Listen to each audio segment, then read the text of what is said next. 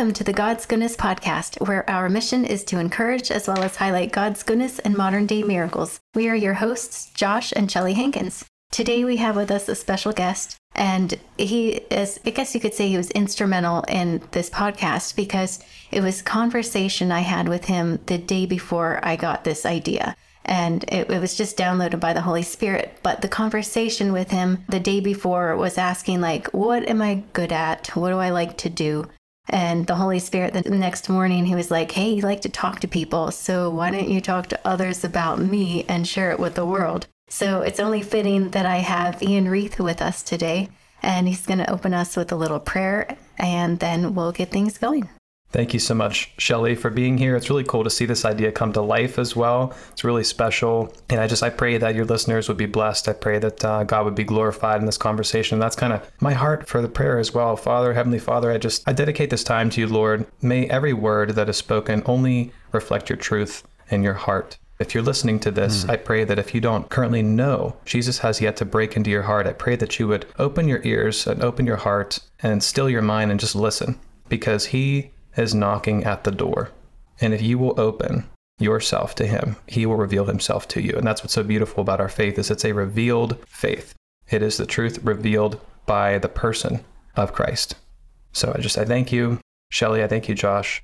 I thank you to be a part of the God's Goodness podcast. And I pray that many miracles will be revealed on this show. So thank you. Amen. Amen. Amen. Thank you. So we'll let you start things off. Yeah, so I should start by saying why I'm here and why I exist. And it's truly to speak the truth in love so that all might come to discover and know the God who created them, Jesus Christ, his son, whom he sent, and themselves in the process. And that's kind of the through line of my life. I guess I'd just start by giving some background. I mean, I grew up, my mom was married twice, divorced twice. I'm the oldest of three brothers. So I carry that burden and that bag of being the oldest. I just always want to lead them well, always want to be an example for them to follow. But you know what? Even since very young, being brought up in a Catholic-ish environment, we were kind of nominally Catholic. We went to service, we attended during holidays and things like that. I went through catechism, went through some education, some classes and things. And Holy Communion was never confirmed, the irony. So it's been an interesting ride. But I remember being in my first grade classroom, and the teacher was like, okay, everybody get a sheet of paper, get a pencil. We're going to write about what we're going to be when we grow up. And everybody's all excited. And I hear people being celebrated for, Lisa's going to be a doctor and Jeremy wants to be a police officer. And I was kind of just taking it all in. And I just remember thinking to myself, I don't really resonate with any of the molds, any of these kind of standard issue career paths and becoming paths. And I took my sheet of paper and very matter-of-factly, I wrote, I want to discover the truth in all things and achieve balance in my life. And I just set my pencil down. And that was a first grader. As a first grader, yeah. So, teachers coming around and picking up our sheets of paper and reading them and celebrating. And then she comes to me and she picks it up. And with a very odd look on her face, she kind of reads it silently to herself, looks at me with a look of concern and goes, okay, Ian, wow, that's really interesting. And set it down, and that was it. And it was weird because I thought, wow, I thought that sounded pretty good, and that was just speaking from the heart at that moment.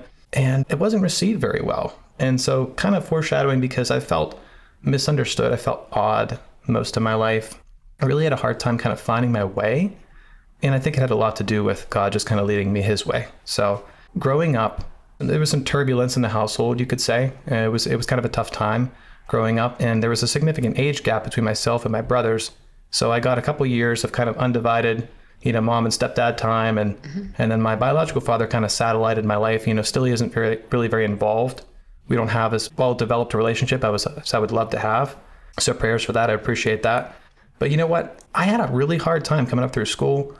Didn't have many friends. Didn't really have a strong sense of purpose or community in my life, and so I was deeply depressed. Deeply sad, in and out of therapy, on and off medication. I just remember from age 9 to 11, it was just a lot of turbulence in the household, things not going well. And by the time I was 13, I was pretty sure I didn't want to live anymore. I was pretty much done with life up until that point. And so, nothing seemed to help. I wanted to find a way. I wanted a sense of hope, and I held out hope for hope, but nothing just seemed to help. Nothing seemed to work. And And my mom will testify to this because, she was there with me the whole time. And, I grew up praying. I grew up saying what we say when we say it. I said the Our Father. There's a picture of me as a little boy kind of in the pew in the Catholic Church. Well, it looks great. It looks like, wow, this kid's going to grow up to be so faithful in the Lord. And I just wasn't. It wasn't really there. The connection wasn't there. The relationship wasn't there yet. But I remember one fateful night, I discovered sincere prayer for the first time in my life. And it wasn't about head knowledge. It wasn't about saying certain words in a certain order. I just broke my heart open to God. And I said, God, please, if you are real, now would be the time to show me something, because I can't see tomorrow. I don't know what's going to happen. And I firmly believe that if I don't find a reason to live, I'm going to take myself out. And I don't want to do that because I know that ultimately it's only going to hurt those around me. I knew it was incredibly selfish to think that way and self-centered. And I just knew there had to be a better way. I just didn't know what that was. So yeah, it's about 10:30 at night, 13 years old. I break my heart open to God. I said, God, show me something. And immediately, like snap your finger, immediately, this peace and warmth washed over me like a weighted blanket. And it just stilled me. It calmed me. It was a sense of peace. And all I wanted, Shelly, Josh, was just a break in the suffering, just a moment for it to stop. And it did. I got what I had asked for, right? I was so excited. I wanted to jump out of bed and celebrate. But I quickly realized I couldn't move my body. I was paralyzed head to toe. And before I had too much time to panic, my eyes involuntarily rolled into the back of my head. And I left my body. I went somewhere. I had a vision. And I was in this white nothingness as far as the eye can see. Almost like if you're waiting at the doctor's office, but there's no ceiling tiles or check-in window, it's just blank. And as quickly as I closed my eyes and opened them again, Jesus was standing there 20 feet in front of me. And I ran to him in this rush of emotion, this relief and reverence and awe and a little bit of fear. I just ran and I threw my arms around him and I said, Lord, you came for me. You came for me. And I never even spoke like that. That language just came from the depths of my soul. And I knew it was Jesus. I knew it was him. I could barely see him because he was so luminous, so radiant. And it felt like he was 7 feet tall. And I was like just this little kid. And he looked at me with compassion. And he never spoke with his words, but I could hear his thoughts. And he said, I want to show you something. So he put his hand on my shoulder. And just like that, we went to hell. And use your imagination, guys. I saw it. Okay. It was like this clearly finite, but very vast pit. The sky was black. It was void. It was like nothingness. If you're a Lord of the Rings fan, it was like being in Mount Doom. I mean, it was horrific. It was awful. The landscape was just like Yellowstone volcano meets the Sahara Desert meets the Grand Canyon. And I'm seeing these rows and rows and rows of jail cells, but really they were like torture chambers, because inside of these jail cells were people, souls, like you and I, naked and ashamed, being tortured endlessly by demons. I was watching these creatures, all shapes and sizes, walking around. The heat is so intense that it feels like you could just melt, but it didn't.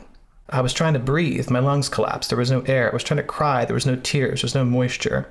The smell was so putrid. I could vomit, but nothing came up. I noticed outside of these torture chambers, there was a plaque for every one. And on the plaque was inscription. It was writing. I couldn't see it. It was almost too far away. I learned over a decade later that Jesus' last words on the cross were, "It is finished," right? In Greek, it's tetelestai is the word, which means paid in full, almost like you pay someone's debt, pay off their note, pay off their home, right? You get that note in the mail. It says you own it, right? It's paid for. And it hit me. Those plaques listed the sins that were never paid for by the blood of Christ. And I saw the lake of fire, and I saw souls being tossed into the lake of fire like animals, just burning but never consumed.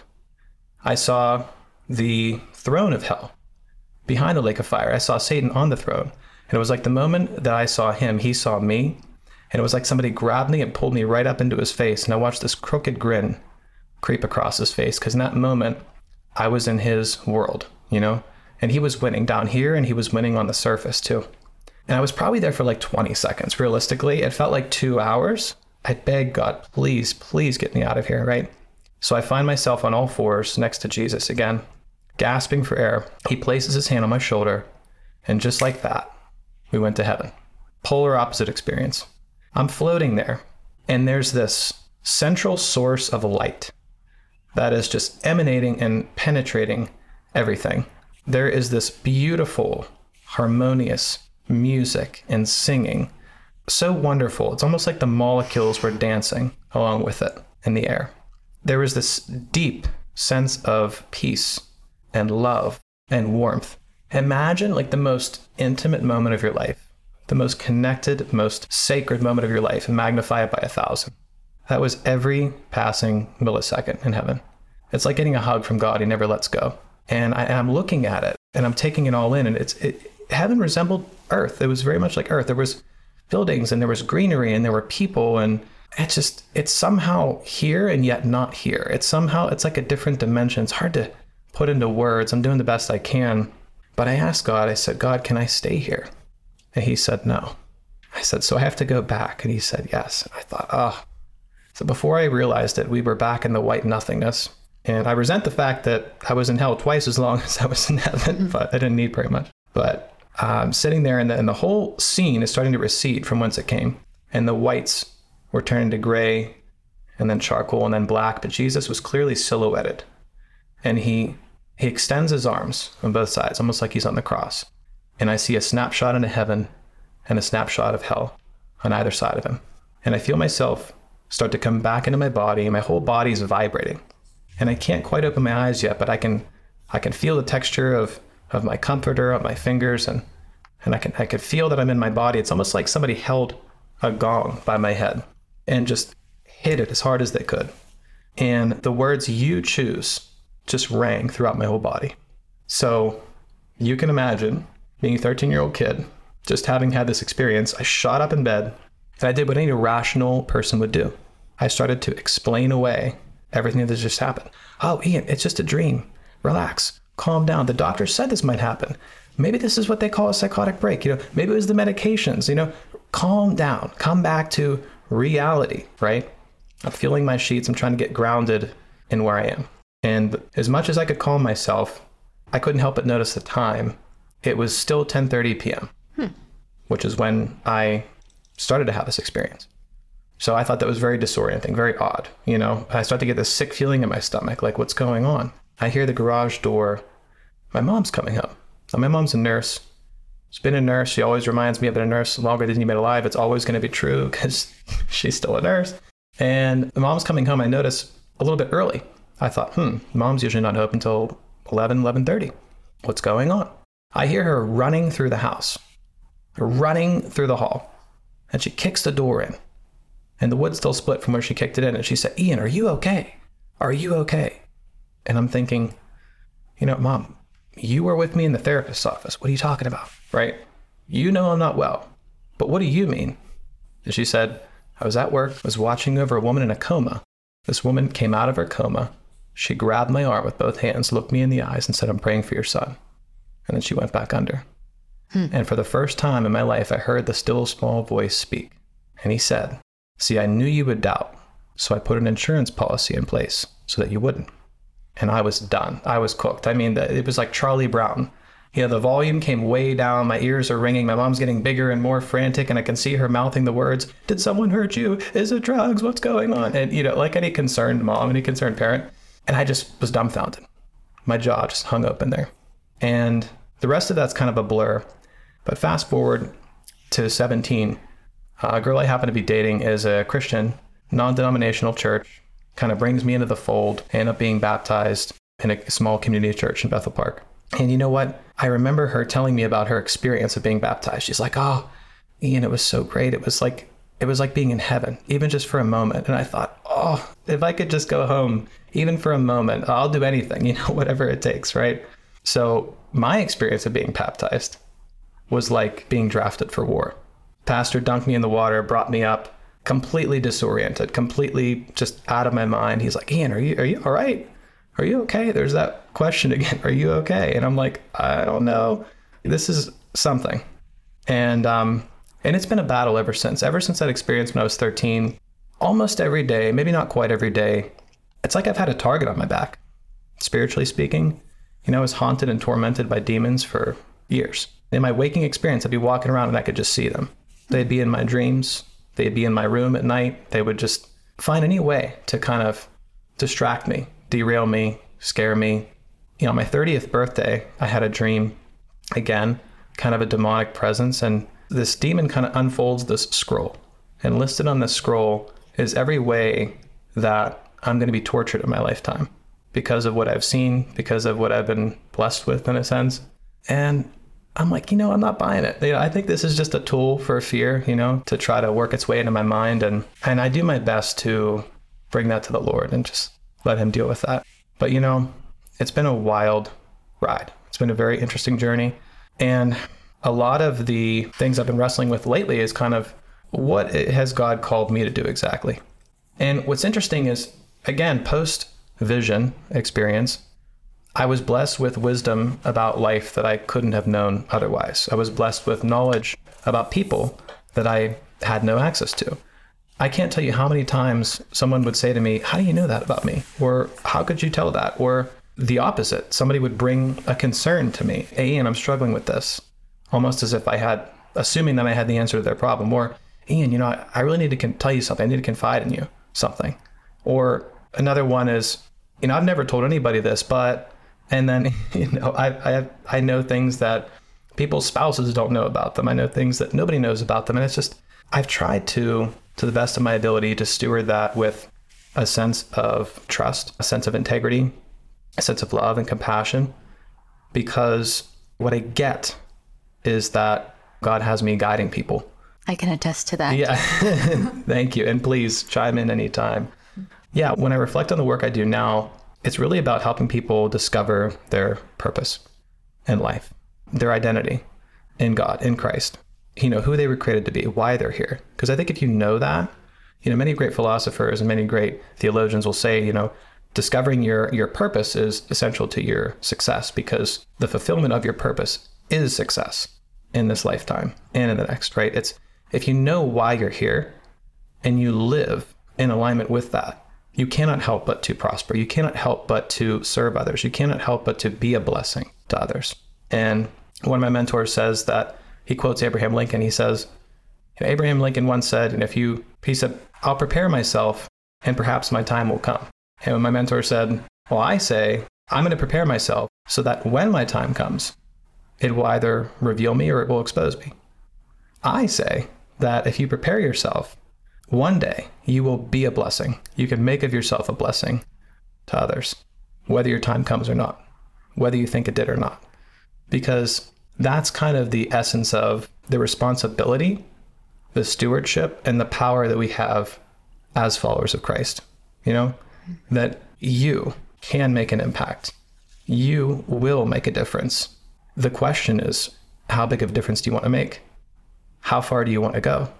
How hard do you want to hit? How big do you want to be? As long as he's getting the glory, as long as he's honored every step of the way, you can't help but to be successful. And so that's kind of at the heart of what I'm up to these days. One of the things I've learned through doing this podcast and building my relationship with others at the church is God wants us to have that relationship with others, because then our connections can lead us to, the resources that we'll need or the support that can get us through what we're going through. And, he'll use your test and turn it into a testimony, your mess into a message. And it's just, just great, because it doesn't have to be something big to help somebody. Just being there for a conversation, letting them speak to you, it might be just exactly what they need, that relationship. Yeah, I agree. We are definitely built for relationship. God created us for a relationship with him. And then he tells us to love each other as we love ourselves. So clearly that relationship extends to each and every one of us. And so I firmly believe that each other is one of God's greatest gifts that he's given us, not just himself, not just Jesus, not just the Holy Spirit, but each one of us as well is one of the greatest gifts that God has given us. And we need to really learn on how to harness that gift to its fullest. In Acts, we see what it looked like when they had good relationship skills, when they broke bread together, when they prayed together, when they were of one mind. It didn't mean they all agreed that the color taupe was the color they wanted for their rug, right? It didn't mean they all agreed that, hey, I like sunny days and I like rainy days. None of that really mattered. They were all in agreement on the Lord. And that's the unity that we need to find in our relationships with each other as well. Well said, Josh. Thank you. So also interesting, your account of when Jesus pulled you from your relaxing, like he gave you this calm, and then he shows you himself. And the first thing he does is he takes you to a place that you would never want to be. And he reminds me of that book, 23 Minutes in Hell. Have you heard of that? Oh, I've heard of it. Forget who the author is, so forgive me, but thank you. Yes, that is it. Absolutely. And it's oddly reminiscent of that experience. And, if you ever watch life after death shows and such, there are many people that account similar tales. Mm-hmm. And it makes me wonder, though, why Jesus would be so loving and then take you to a place that's such a horrible place that he knows you're suffering just by witnessing. Not that you're suffering there personally, but just by seeing it, smelling it, feeling it, right? That this is some place that he clearly knows you don't want to be, and it's a harmful place, that he must love you so much to show you such a thing, to help kind of gear you in the right direction, right? So, because when you woke up, you're trying to dismiss it. We all do this, right? Jesus said so in the word that we'll explain it away when he's talking about Lazarus going down in hell and hey, tell my brother not to do. Nah, he's not going to believe it. No one's going to believe it, right? And so he basically explains that people will find a way to explain away some of our experiences. And I love that your mom rushed home because she also had an experience. And that upon sharing it with you, you gain this knowledge that, hey, this is the real deal, right? This is the path. This is the choice. There is a choice. And, like it or not, death consummates that choice. As soon as we die, there's no more choices to be made. The last choice you made was the last choice it's ever going to be for you. Mm-hmm. And I think that's a powerful way to discover the love of Jesus. And you were also talking about how you didn't spend as much time in heaven as you did in hell. And I think maybe you did. Right. Maybe he gave you more time because, in good times we forget, with the times we lose track of it. But when we're in a bad moment, we hold on to that time like tick by tick by tick. And I think if he was to show you that was on purpose as well. So that, if you're going to the one place, it's going to seem like it's forever, longer than forever. Right. Whereas you go to the other place, forever is going to pass by quick. At the same time, never go away. Mm-hmm. That's a pretty profound way to, at least that's how I interpret it, because it's how my brain works. But when he shows it to you that way, it seems like the choice is obvious, which you would want to take. Like, who would want to decide, oh, I want to go to hell, or, be away from Jesus, like forever? No one wants that. So, a couple things I want to speak to what both of you just shared. So, Josh, yeah, it's interesting because I didn't tell a soul about that experience, including my own mother, for 4 years.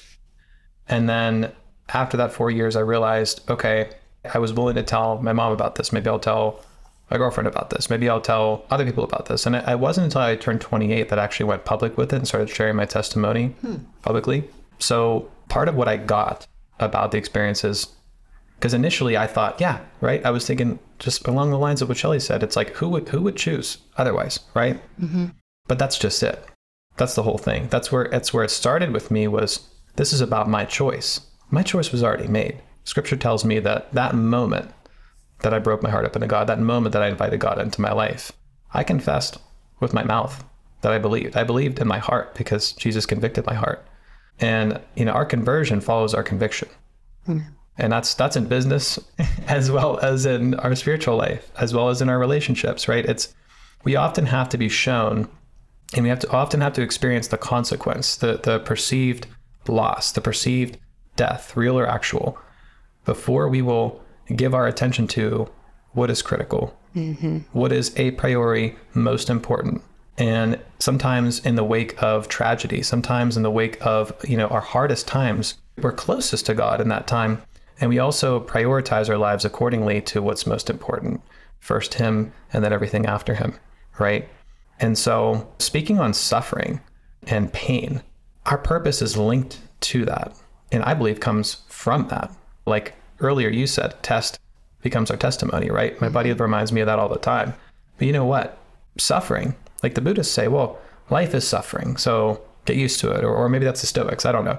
And there's a nugget of truth in there to a degree, but when the light of Christ shines in our hurt spots, in our moments of suffering, in our moments of excruciating pain, he transforms that into a reason. That day, God gave me a reason for being. He said so much in so few words, just by his presence. He said, I love you. I love you enough to be here to save you. I love you enough to put you back on your feet and send you out. I love you enough to say that I'll always be with you. I'll never forsake you. God was pursuing me my whole life up to that point. I just wasn't conscious of it. Mm-hmm. So when we talk about choice, who would choose such a thing? Who would choose not heaven? Who would choose not Christ? No sane person rejects Christ.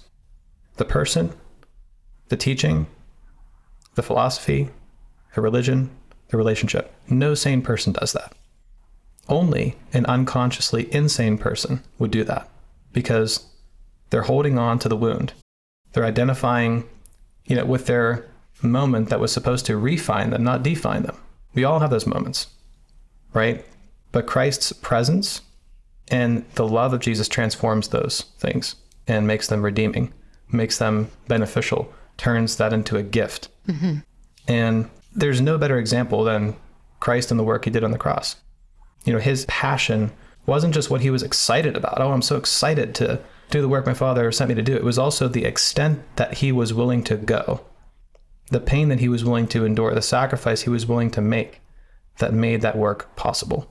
I find that very convicting, very interesting. And Carl Jung, I studied psychology and behavioral science for about 8 years.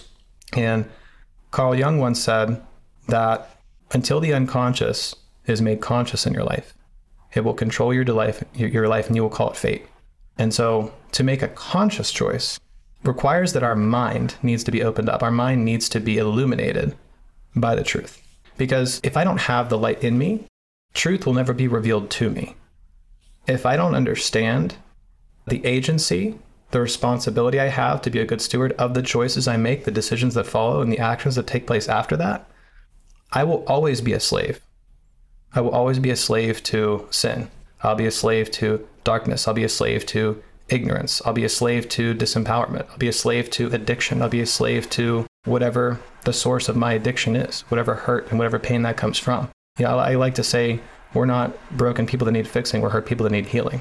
And so until that wound is healed, that pattern will continue. Until our mind is filled with the light and the truth and the love of Christ, we won't be able to consciously choose for ourselves to make the best choice that we have available. That's good.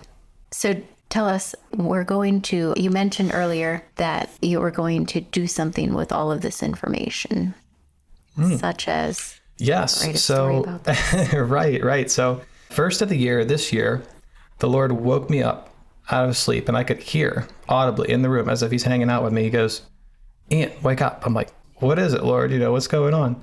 He's like, I want you to write a book. I'm like, a book? Me? Why? For what? And he said, I want you to tell your story. I'm like, my story? I'm like, okay. I mean, who would read that, right? Because I don't think it's like so special. I don't know. It seems normal. It's just my life. It's just, we all have one. We all have a story, right? That's how I see it. And he goes, no, people will read your story and they'll read themselves into your story. And I thought, oh, I get it. Okay. Yeah. So I'm working on a book. It's called Getting to Know God. And it's based on this idea that we are created for relationship. Josh hinted at that earlier and went right for that. I mean, really, truly, that's the gift that God gives us in himself, with himself, but also with each other. So that book is going to unpack, kind of how I came to know God. It wasn't just like I woke up one day and like I've got this thriving relationship with the Lord and I'm reading scripture all the time and I'm praising him and I'm worshiping and I'm in community. It's like that happened gradually over time. Mm-hmm. And so I wanted to kind of document that story, but also to get that story in the hands of people who want a set of footsteps to follow so that they can see that, these kind of supernatural, extraordinary things happen to very ordinary people every single day. Mm-hmm. And people have often said to me, oh my gosh, I wish I could have had an experience like yours. And I'm like, no. Like you came to faith without seeing. I had to see to believe. Right? Because at any point, my heart could have been convicted. At any moment, I could have opened my eyes and seen and perceived and not just observed, right? At any moment, God could have broken into my life if I was willing to let him in. But it was almost like I had to stop being God for myself to make way for God to come into my life. That's very important. You mentioned the same issue that Didymus had, doubting Thomas. He believes because he saw. Blessed be those who believe without seeing. And, I think, honestly, you keyed up on it before about having experience with Jesus, right? You need to have an experience before you really get fully locked in with him, that you can go to church, that you can be on the ministry team, you can be a greeter, you can be in the pews every Sunday, you can have your Bible open every day, and you can seek and knock all day long. But until you have that experience with Jesus, it's really hard to have that conscious belief, right? You may unconsciously believe, and you may be saved because you believe and you want to believe and you want a relationship with him. However, things are transformed in your life once you have that experience with Jesus. And I don't know if everyone knows that that's the requirement. I don't know if everyone has an experience that is a believer, or if they are consciously aware that they had that experience. But I do know that he will be faithful to give every single person an experience with him. And sometimes it takes more than one shot because we're not real bright. We're comparing ourselves to God, and he knows exactly how to speak to us, but we can be very stubborn. He's made us very stubborn people. All of creation, we're the only thing that can tell him no. Nothing else can tell him no. But he allows us the opportunity to come to him on our own, which is mind-blowing. And then when we realize that we can't come to him on our own, he chooses us. Right? Hey, I chose you. Don't worry about it. I loved you before you could love me. I loved you first. Right? And we still struggle. So he says, I'm going to give you a little message. I didn't get it. I'm dense. I'm going to give you another little message and another little message. And then 20 years down the line, you find you've been rejecting him for 20 years before you finally get a message that hits home. And his timing is always perfect. So it's not that you rejected him to the point. He could have knocked you out of your socks the moment you were born, but he chooses not to because he's a loving father. And he wants you to have the experiences that he's leading you through in those moments to the point where you finally see, believe, and give with your whole heart that at that moment, you have the tools necessary for this part of your life, because you would not have had it if you would have had that experience or realized you had that experience 10 years before. You aren't the same person. You didn't have the same trials. You didn't have the same tribulation. You didn't have the same testing, right? We look at the refiner's fire, right? In Malachi 3:3. And I think that's where it is. Yeah. And the silversmith is working the silver. He has to watch it the whole time to burn off the bad stuff and slough off the slurry, right? And he has to watch it continually because he can overdo it and ruin it. And he knows it's done when he can see his reflection in it. And that's, I think, what a lot of people don't understand, because not a lot of us are silversmiths, that's a perfect story that God has given us in that story. And so, we go through we're in the fire, and there's a lot of crap that comes up to the surface that needs to get taken off, and he's attentive and he'll do it. And sometimes we get impatient and we're like, no, I need you to do it now, but he can ruin the process if he does.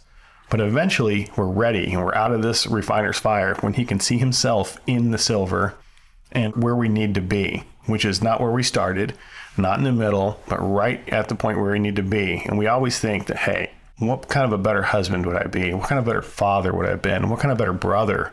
What kind of better son would I have been if I had had these tenets earlier, if I'd had this belief, this conviction sooner? And he's like, don't worry about that. You have it when you need it. And I think that's something we need to hold on to, is you have it when you need it. And it isn't for everybody. The direct communication that he gives us, audibly saying, hey, wake up. I got a story for you. Get up. And you go, hey, what's up? Right? Not everybody experiences that, right? Praise God that you do. And I don't want to discourage anybody thinking like, well, I haven't heard God, audibly in my living room. But I bet you've heard him. I bet you've heard him in someone else's lips. I bet you've heard him by reading something. I bet you heard him in a passing movie because he gave you a message in a movie that was playing somewhere else that was exactly the phrase that you need to hear, right? He's always talking to us. Yes. And you mentioned that still small voice after your mom gave you that revelation from the woman in a coma. And sometimes it's that. And that's really a hard one to hear if you're not tuned into him. Especially in this busy world. Oh my. And that's another reason I want to plug fasting. Right? Fasting is a wonderful tool for helping to diminish the strength of your flesh, which is at war with your spirit, so that your spirit can receive from God more effectively. or so you can receive from the Spirit, because they're always talking. There's nothing you can do to slow the Spirit down from talking to the Father, but so that you can receive from the Spirit who's in tune with the Father. Yes. So that you are better off in this warfare that we're in. I know I've experienced it. Amen. And you know what? And we do need, and I think we all, consciously or not, we crave that experience. We crave that intimacy. I think that there comes a time when your heart's convicted and you come to belief. And you believe, or you have a really, really strong thought about your faith that becomes true for you, right? And then you reach a point where there's this intimate knowledge in your heart, in the depths of your soul. On your worst day, when the chips are down, you still can stake your whole life on this, I believe this kind of knowing, And I think that God is always reaching out to us through the people that we meet, the books we read, the music we hear, the media that we consume. I mean, in between the lines, in and around those relationships and those conversations, he's always speaking to us. I've had revelations come through other people from God, right, that hit me in a particular moment in my life. Actually, more often than not, they came from people who didn't know him, which is interesting. Mm-hmm. Very interesting. He'll use anybody. Everybody. And one thing I've noticed through these podcasts is when people were ready and said, all right, God, reveal yourself. He did. He showed up.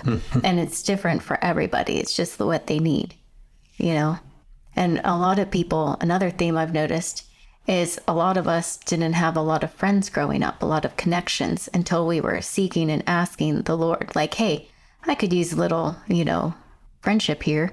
It's getting a little lonely. And then God shows up and with the people he surrounds us with and puts in our lives. And he's just willing if we just ask. And you have not because you ask not. So just ask. Ask and you shall receive. It's my favorite verse of my lifetime. So. And you've been living that out. This year, Matthew 7:7-8. Mm-hmm. Yep. Critical. Yes. Critical. I'm finding what I'm needing. Yeah, it's not me at all. I'm 100% just content. And I drag him along for the ride. I'm not craving extra things to do. I'm not seeking self-improvement. I'm so content with who I am. I'm so content with where I am. I'm just content. And I know that comes from him. And I'm full of joy in places where I shouldn't be. I work EMS and I have a partner, it's my permanent partner, a paramedic I work with, and 3:00 in the morning and we're in a hospital and he's getting a report from a nurse and I'm making jokes, and they're dad jokes, they're not quality jokes, right? But they make me laugh and that's all I care about. And he just groans. He'll shake his head and groan, and he's like a 6'1" bald guy with a beard. He's like a Viking, right? He works out and he's just a massive human being. And I love making jokes to him because it just makes my night. Sometimes I get him to smirk and he won't admit it. But you'll get nurses commenting on how happy I am. I was a local police officer that describes me as the happy guy with glasses, and she's only ever seen me in the middle of the night. And everybody at work knows who it is when they describe me. Mm-hmm. Everybody.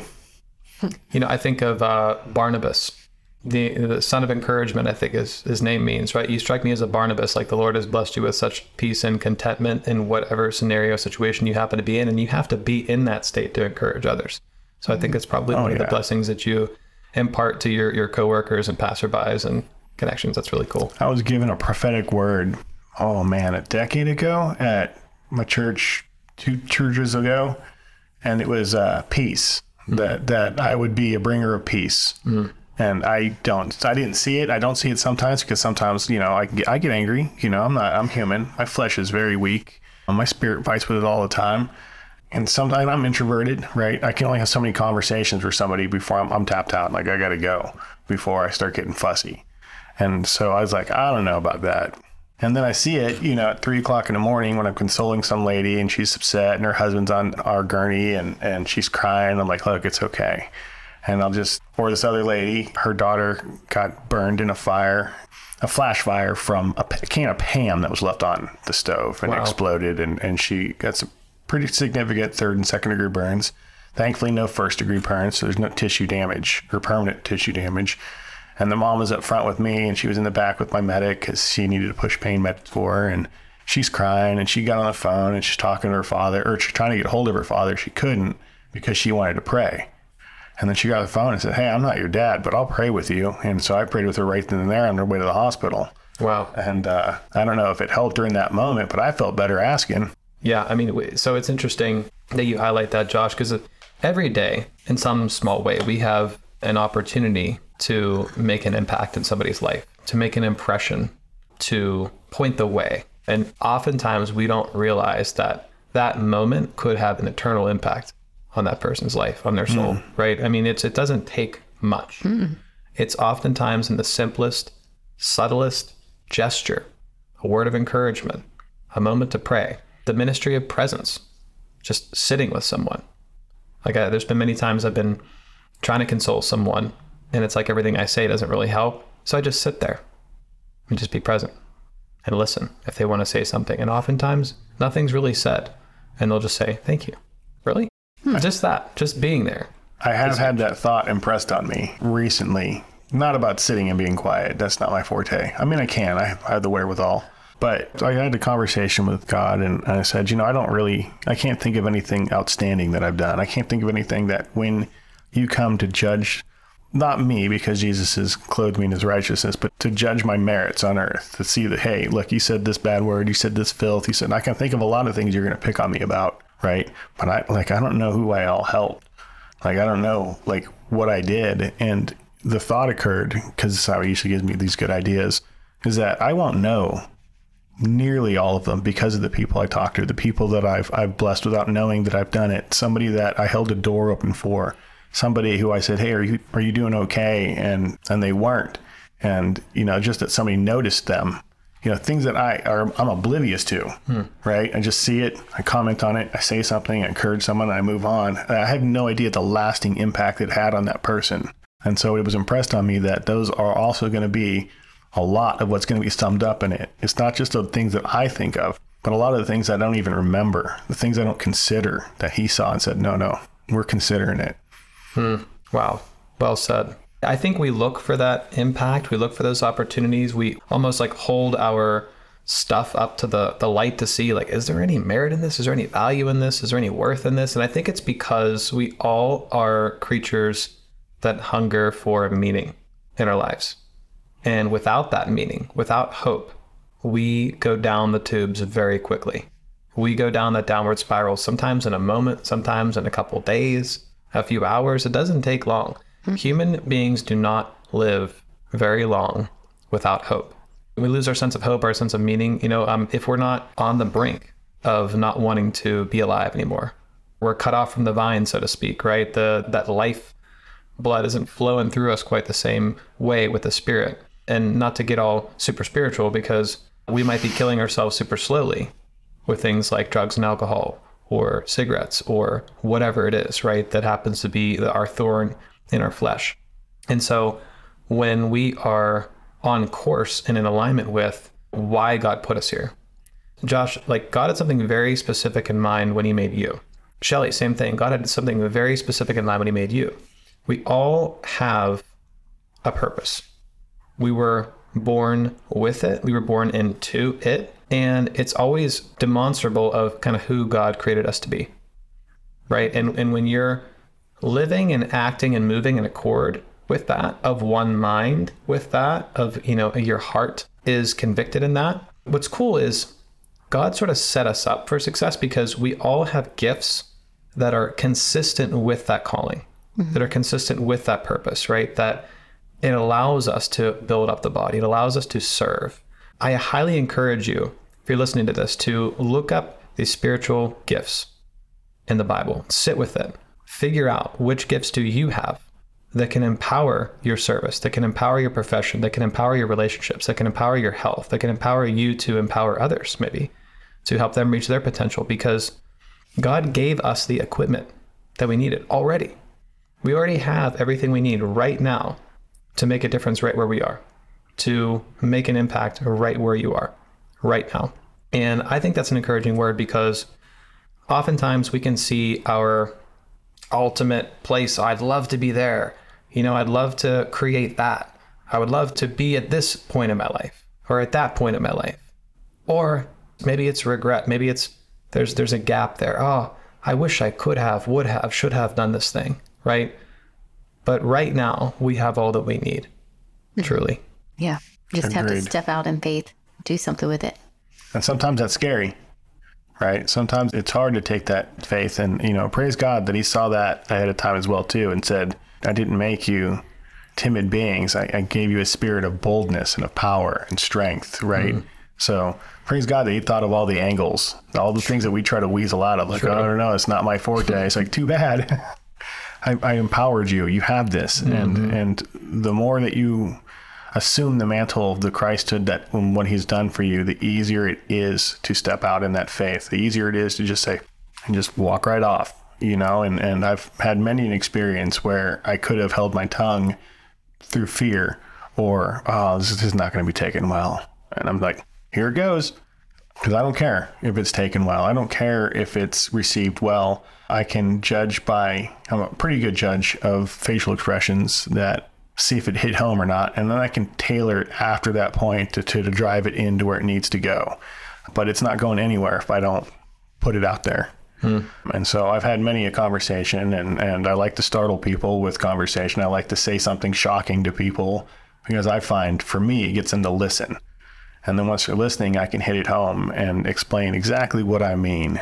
And sometimes I've offended some people, and it's not my intent to leave them offended. But sometimes it's my intent to start them off that way, to just really rile them up a little bit, so that I love conflict. God has really built me for that. Instead of using it for evil, I use it for his goodness. When someone says something like, oh, I don't believe in Jesus, or Christmas is, I'm like, oh, really? Well, I'm in it. Let's go. Let's talk. I'm ready. So the same thing is, I'll rile someone up just to get them wanting to speak. I want to know what your opinion actually is. And then when I know it, I can actually fight those reservations. I'll know what it is I'm fighting. I know what you're holding back on, when I know what you're being reserved about. And then I've never left a conversation with somebody mad at me that I've talked to about Jesus. I've even had a person with gender dysmorphia in the back of my ambulance transferring for suicidal ideations. And at the end of the conversation, this person told me it's the longest conversation they had ever had with a Christian before, and that they enjoyed the conversation. Wow. And I did the best I could to validate that they were people, and validate that the feelings they felt were real, though not necessarily based on truth. And it morphed into talking about Jesus and talking about his kingdom. And it was a really pleasant conversation with this person who was really excited to know a little bit more, who would not have done it any other way if I hadn't approached things the way I approach things. Wow. We also talked about gifts of the Spirit in episode 4. For those of you who haven't heard it, go back and listen. We talk about the gift of healing that Josh seems to have, because I was healed of over a decade of pain. Nathan was healed from things, and it's just, I think it's a good episode. And you work in EMS. Isn't that crazy? Isn't that, so, it's interesting, because Shelley, I think I might have shared this with you before kind of the idea of the podcast came along. It was like, I think it's Proverbs 18:16, I believe. But a person's gift makes a way for them. And some translations read it, a person's gift will bring them before kings, right? Because it's what is that stroke of excellence about what we do. And I think it's overlooked often because people don't realize that they have it. If it's truly a gift, then you kind of do it and use it unconsciously. And enjoy it. Right? There's joy in it. It's oftentimes it'll bear fruit. It has an effect. It has a lasting result that comes from it. I'm hoping that for this. Oh, yeah. Well, I mean, just by virtue of the fact, and early on, of course, I wanted to encourage you to keep going. Right. But when I realize this thing has a momentum of its own, it just is going. Right. And that's because you're in your gifts with it and you're blessing others with it. And God will prosper that. Right. It doesn't have to come solely from your effort. It requires your participation. It requires us to work together. Right. To make it happen, to deliver, to drive it where it needs to go. Right. As Josh said earlier. But it's hardly 50-50. I mean, it's something more like 90 God, 10 us, really, truly. It's like he can bless every step, every act, every word, every gesture with what we do. Thank goodness for that. So I want to thank you so much for being a part of this today. And for the first time I get to meet you, I've heard about you a lot. She speaks very highly of you. So it's finally nice to see a face to go along with the hype. Yeah, well, I don't know about hype, but No, it's thank hype. you. It's from her. It's hype. Yeah, absolutely. She's the hype girl. No, I'm really grateful to be a part of this with you. It's an honor, and it's really cool. I mean, few things bring me as much joy in life to see an idea come to fruition. And I think because everybody has at least one great idea locked up inside of them, right? And so much of the work that I do is aimed at like, how can I draw that out? Proverbs 20 verse 5 says, different translations read differently, but the one I like is purposes, or the purpose lies deep in the mind. It's like deep water, right? But a person of understanding will draw it out. So I try to help people to unlock their mind so they can really unleash their faith. And I'm in the business world, so in the marketplace. But whether it's in the marketplace or whether it's in your church community or whether it's, serving underserved communities, whatever it is that the Lord is putting on your heart to do, you've been equipped for it, right? So drawing out that purpose, drawing out that direction and igniting their passion to get them going, right, is what I love to do. So seeing that the podcast has come to life, seeing that it's got momentum, it's so meaningful and so wonderful to see. So thank you for having me. Thank you for being a part of it and joining us today. And if this episode has been a blessing to you, we pray that you pass it on to others so it can be a blessing. And also, we have a fundraising campaign to help with the expenses of audio editing. And if you look up givesendgo.com, you can look up God's Goodness Podcast and you can donate there. And we appreciate that. And we'll talk to you next time.